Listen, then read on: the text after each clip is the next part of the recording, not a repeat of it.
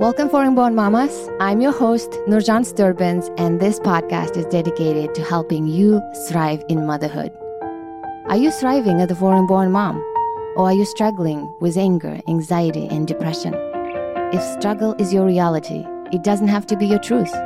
We can change by increasing our self-awareness, shedding old patterns, and shifting our mindsets.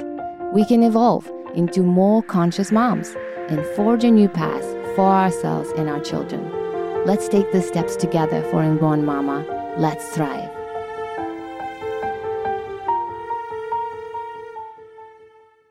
Welcome, Foreign Born Mamas. Thank you so much for tuning in to this new episode. I want to talk to you today about trauma, how it can manifest itself and how it can affect our bodies and behavior and our relationships and parenting and marriage, and how it is so important for us to educate ourselves about trauma and especially our own traumas in order to understand ourselves better, and through that improves our lives in our parenting and our marriage. I noticed that many foreign-born moms are traumatized one way or another, but they don't even know it. I didn't know that I was traumatized. I remember that I was lashing out in anger a lot at my children and especially my husband. I would get very impatient. I was very hypervigilant and I had hard times trusting people. I had this certain behaviors that are like impulsivity of like buying something or binging TV shows until like 3 a.m. And I had hard times like connecting with other people and relating. All these behaviors were a sign of trauma, but I didn't even know that it was trauma. The reason why I didn't know that it was trauma that was causing it is because in Kyrgyzstan, mental health is non-existent. At least it was when I was growing up. I was never in any conversation with my parents or at school where they talked about trauma, what it is, and how it can affect you as a person in terms of like how it affects your body, emotionally and mentally. This topic was non-existent. I grew up in an environment where girls and women were struggling and we had a lot of violence against women. There was a lot of alcoholism. There was a lot of verbal and physical abuse from teachers and uncles, everyone. It's a very toxic environment, unfortunately. And we just grew up thinking that this is part of life, that it is normal.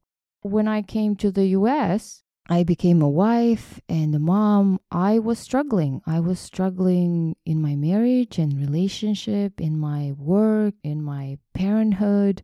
And I didn't know why. I just felt overwhelmed and helpless. And then there were some things that would come out of like anger or depression. Then I started thinking that there was something wrong with me, and I just retrieved more into myself more instead of trying to connect with others. But through this awakening and self-healing journey, I began learning a lot about trauma, when it happens, how it happens, and how it can affect you as an adult later in life, even though it happened when you were a child.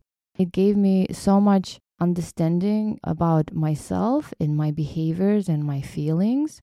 And it helped me to not internalize and think there was something wrong with me and understand that it was because of the traumas that I am behaving certain ways. It also helped me to, when I start educating myself, to use and explain those things to my husband so that he can understand what was happening at that moment. It definitely helped my communication with myself and my husband. And I do the same thing with my children. And I explain to them when things are happening and what happened to mommy so they can understand what was causing it. That it wasn't because of them, but most of the time the triggers comes because of what I experienced and what I was feeling at that moment. The trauma is definitely much more discussed and more information is available about it in the US. But what I noticed is that trauma is still not normalized in the US. A lot of people still unaware of its effect on the person and their lives. There have been a lot of research and no more now information coming up, and this is really exciting. But most people think of trauma still as something big, like car accident or sexual abuse or natural disaster or genocide or war. They think of trauma as something that is really big thing, and then they don't attribute what they're experiencing to trauma. They sort of minimize, like, well, that is trauma, because in our understanding, the trauma and what at least culture says it is trauma is something big, right?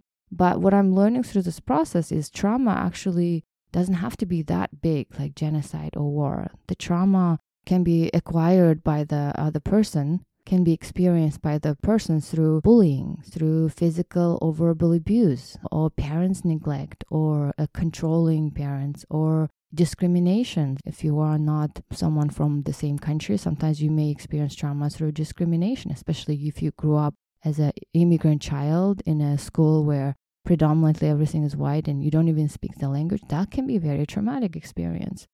My understanding of the trauma is that we experience trauma, it looks like, in two cases. And I'm just sharing with you what I'm learning, my understanding, and you can deep dive more and do more research of your own. I don't want to tell you that I know it all. This is just what I am learning and I am understanding, and I'm just sharing with you, and hopefully that will be helpful, and hopefully that will spark curiosity for you to explore more. But my understanding with trauma, that you will have trauma in two cases. One is when our system cannot cope with its experience. That's when we experience trauma. When that happens, we usually feel the sense of loss of control or helplessness.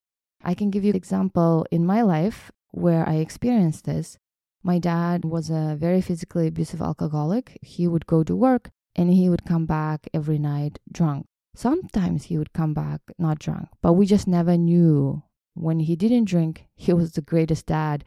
And when he drank, he was very violent. Every night, we didn't know, is it going to be a good daddy tonight or is it going to be bad daddy?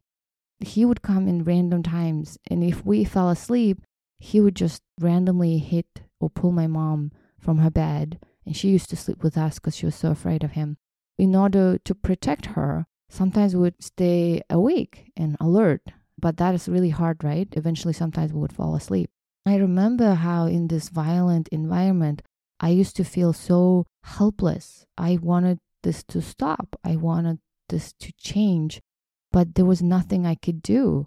There was no police. Police never took these cases as serious. They looked at it as like a family affair. You couldn't take this to a court and get protection, especially in the police. The Kyrgyzstan is very corrupt, and these cases are part of like the family affair, and they don't take it seriously. All the relatives were aware of this, but some of them, I think, but we didn't really share because we also felt ashamed of it. I grew up in this environment where I felt so helpless with the situation, and I think that's when I experienced like the major traumas. My body and my mind just couldn't cope with this, didn't know how to protect me. I was every day re-experiencing it, and I think that was the most traumatic experience I ever experienced. In the second case, when we experience trauma, from my understanding, it happens when we couldn't connect to our primary care providers growing up as a child. Usually your primary care providers are your mom or dad. If you failed to connect with them, that can be traumatic too, because that can affect your self of self, right? And I experienced that in many ways too, because of my parents and their jobs and their addictions to alcohol. And my mom was just a workaholic. We were left neglected a lot. Tend to your own needs when you have that environment. And I had a brother, my parents, they didn't want girls for some reason. All of those things then affect your sense of self when you start thinking like that I'm not good enough, that I'm not lovable, and then you start developing some coping mechanisms for that. What I'm learning through this process is that if you experienced a trauma as a child and it was not resolved, you are going to experience the symptoms of it when you grow up. It's going to show up in different ways. Some people will have trouble focusing, like I have this trouble. Some people will have problem trusting others. People with PTSD, it's called post-traumatic stress, they will have problem to relating to others, and they will have struggles with anxiety, depression. They'll feel shame and guilt about what happened. Or if they survive that environment, sometimes they have the survival's guilt. And it can also affect you physically. You might be more prone to have migraines and headaches. You might have autoimmune issues. Some of them are unexplainable, like in my case with chronic pain. and you might have some chronic other health issues. So there is this PTSD, post-traumatic stress. Then there is another level. It's called complex PTSD. Complex PTSD, from my learning, is that you have all the PTSD symptoms, and I didn't list you all, but there's like extensive list. But complex PTSD includes all the PTSD symptoms, and in addition, it also includes other symptoms where the person who experienced complex PTSD will have really hard times relating to others and really hard times self-connecting to themselves. They will have diminished meaning and purpose in their lives. And I'm reading that they will also have tendency to have this risky behaviors where they may have unprotected sex, or they will seek high adrenaline activities, or they will be prone to addictions to alcohol and stuff. The interesting about these symptoms is that they will start coming up when you are triggered, when you are overwhelmed. And when I arrived to the US, that was my first trigger. I was immediately overwhelmed with the amount of information and the amount of things I had to learn, that it triggered past experiences of where I felt helpless. What happens is when you get triggered and you feel those emotions that you experienced as a child, you're gonna fall into using the patterns that you learned, the coping mechanisms to survive this, right? My coping mechanisms for coping with the traumas that I was experiencing as a child was various. I had a lot. I did have a complex childhood trauma, and I can give you one example. When I was thinking, like, why do I have this habit of binging TV shows? My husband caught me a couple of times early on in our marriage where whenever I am exhausted or when I'm depressed, I would watch Downton Abbey until 3 a.m. or Friends or any other shows, especially like drama movies. I was drawn to drama movies. And now when I think about it, I'm realizing that in my family, we watched movies every night, and they were all drama movies. And there was no discussion or asking. My parents never asked me like, hey, how was your day? What did you experience? Right? There was no conversation. Instead, we would all eat and watch movies. That became a coping mechanism for me to numb the pain, even though I had a lot going on at school, or I felt harassment from other boys because of your girl. There was no discussion of the feelings, so I never got to resolve the trauma and close the loop of activation that happens in your brain. Instead, I just numbed it with the TV, and I caught myself doing the same thing in the US. The reason I am sharing with you all of this is because the more I am learning about traumas and how it shows up in my body and how it affects my mind and my behaviors, the more I am understanding myself better and my behaviors. And I was able to stop certain cycles that were running in my life. And I was also able to feel some self-compassion for myself. Before, I would blame myself that there was something wrong with me. I'm such a failure, or I'm not a good mom. Now I know that when that happens, it's because of all the childhood traumas I experienced. When I go back and I feel those, I feel so much self-compassion to myself. And I know that this is not anything to do with me, that it was everything to do with the trauma that I experienced. I'm very passionate about educating about trauma. I'm not a trauma expert, but I am reading a lot about trauma, and I am encouraging you to start educating yourself about traumas. And when you read something, and if you find the truth in it, it will resonate with you. It will catch your attention. I remember when I read the first book, Trauma, it immediately caught my attention, and I became curious, and I started reading it, and I got so much out of it, the understanding. Like, I remember I read the book, I think from Peter Levine, where he talks about the body, the trauma can be kept in the body, and if it's not resolved, that you can continue living in your adulthood life. When I saw those connections and how it can also affect your body, so he was talking about how person who experienced trauma, their nervous system gets activated much faster than other people. So there's this like cognitive brain in the front, and then we have the limbic system in the back. The person who experienced trauma, that limbic system in the back is bigger, the size-wise, because of all the traumas. We just have to be aware that unlike other people who didn't have, like, let's say, complex childhood traumas, we will be more reactive. We will be more prone to anger and impatience. We will be prone to fall into our patterns where we use certain mechanisms to cope with the trauma they experienced, whether it's a food or TV or alcohol or any other things. When you become self-aware about this and you start understanding, it will give you more knowledge about how your body works, how your brain works, and how the trauma that you experienced is affecting you now, because then you can be able to disrupt it and improve certain things in your life.